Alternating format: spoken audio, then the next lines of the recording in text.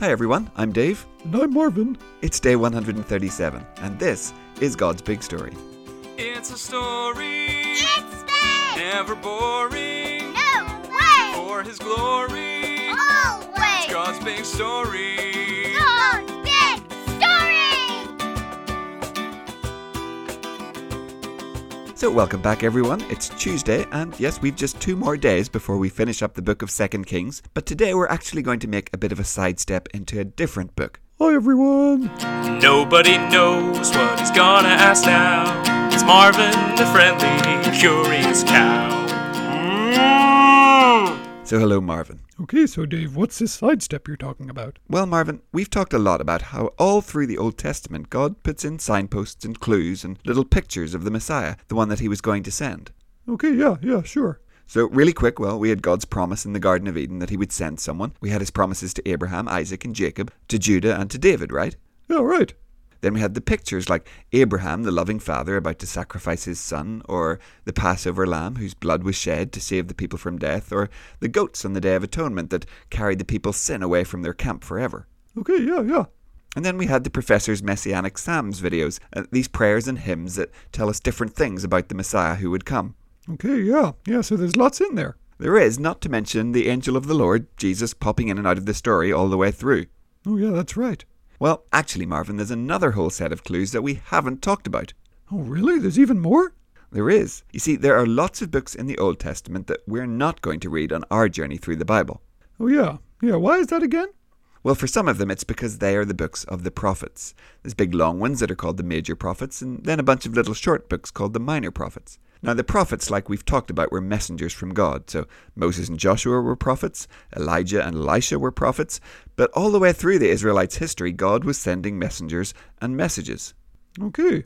Now, the reason we're not going to read them on our journey is not because they're not important. Every word of the Bible is absolutely important. But it's because these messages that God gave, well, they're not telling the story of what was happening. They might be God warning the people or calling them to turn back to Him or teaching them something. It's all really good, important stuff. But on our journey, well, the plan for us is just to get to know the big story. All the stuff, the events that were actually happening. Okay, gotcha.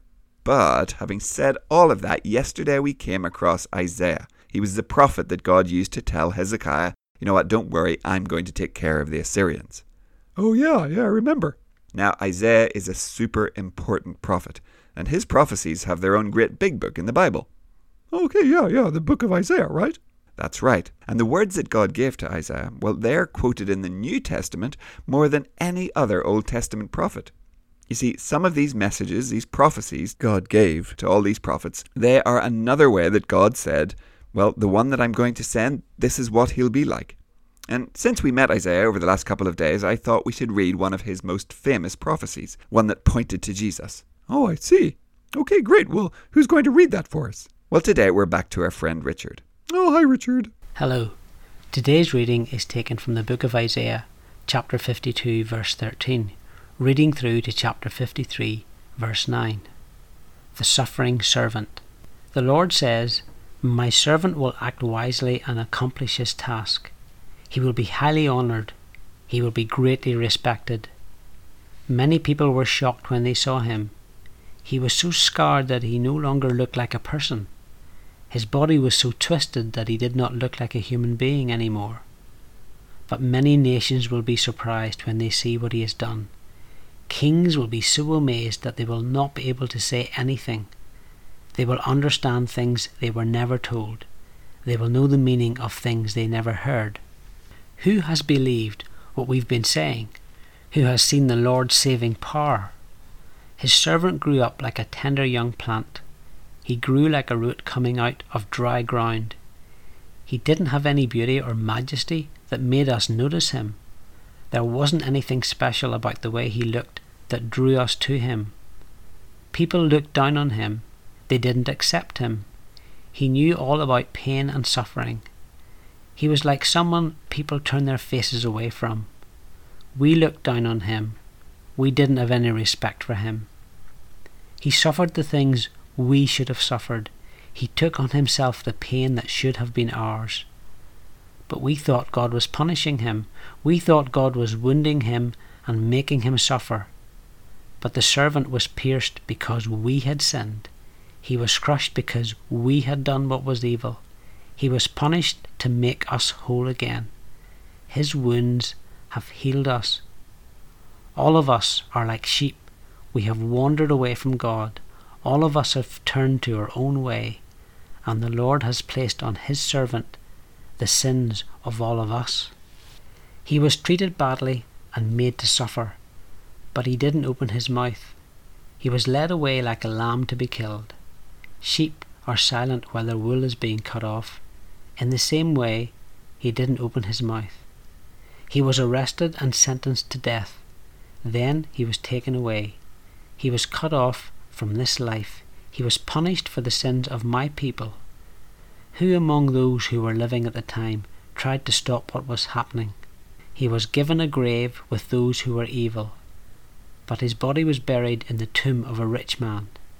He was killed even though he hadn't harmed anyone, and he had never lied to anyone. Thanks, Richard. Oh, yeah, Dave. I think I've heard some of that before. Yeah, you probably have, Marvin. It's very famous. And that's maybe because it describes Jesus' death in such an amazing way. And remember, this was written maybe 700 years before Jesus would appear on the scene. Oh, yeah, that's crazy, Dave. It is. Talks about him being silent in front of his accusers, and that's how it was when Jesus was put on trial. Talks about him being pierced, and of course we know that Jesus was nailed to a cross. And it talks about how his body would be placed in the tomb of a rich man. And of course a rich man called Joseph of Arimathea, well, he took Jesus' body and had it placed in his tomb. Oh, yeah, wow. That's a lot of detail. And not only does this writing tell us exactly what was going to happen, it also tells us why. It says he was pierced for our sins. He was crushed because we had done evil. It says we had all, like sheep, turned away from God, but the Lord placed on his servant the sins of us all. Oh, yikes. Isaiah really spelled out what Jesus was coming to do. He did, Marvin, but you know what? The Israelites, well, they still didn't get it. They liked this stuff like God's promise to King David, of a king who would reign forever. They loved that idea. But this idea of Isaiah's called the suffering servant, well, they just couldn't understand how that could be the Messiah. How God's chosen one, the one they'd been waiting for, how he could suffer and die a horrible death like that. That just made no sense to them at all. Well, yeah. Yeah, I guess when you think about a great king that's going to come, you'd never think of him being tortured and killed and buried in a tomb. You'd think about him sitting on a great big throne or maybe leading a mighty army. That's exactly right, Marvin. Really, that's the kind of king that the Israelites would be hoping for. But you see, this shows us, and we should never forget, how amazing it is that Jesus came to be this suffering servant that we just listened to Richard reading about.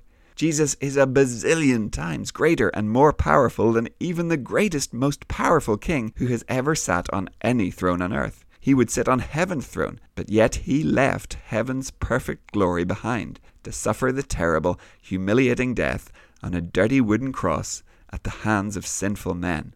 That is amazing. It's amazing that he did it, and it's even more amazing that he did it to save us, sinful people who had turned against him. Boys and girls, I really hope you're amazed by that. Today, thank God that Jesus came to be this suffering servant, and that he did all of that for us. Yeah, amen, Dave. And, well, so Marvin, that's all we're going to read of the book of Isaiah, at least in this year of God's Big Story. Tomorrow, we'll be back to the book of 2 Kings. Okay, yeah, well, I see why we read that. That seems important.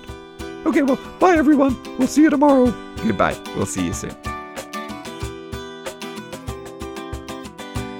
God's Big Story is a ministry of Eden Grove Presbyterian Church. Music and jingles by Dave, Josh, and Josh.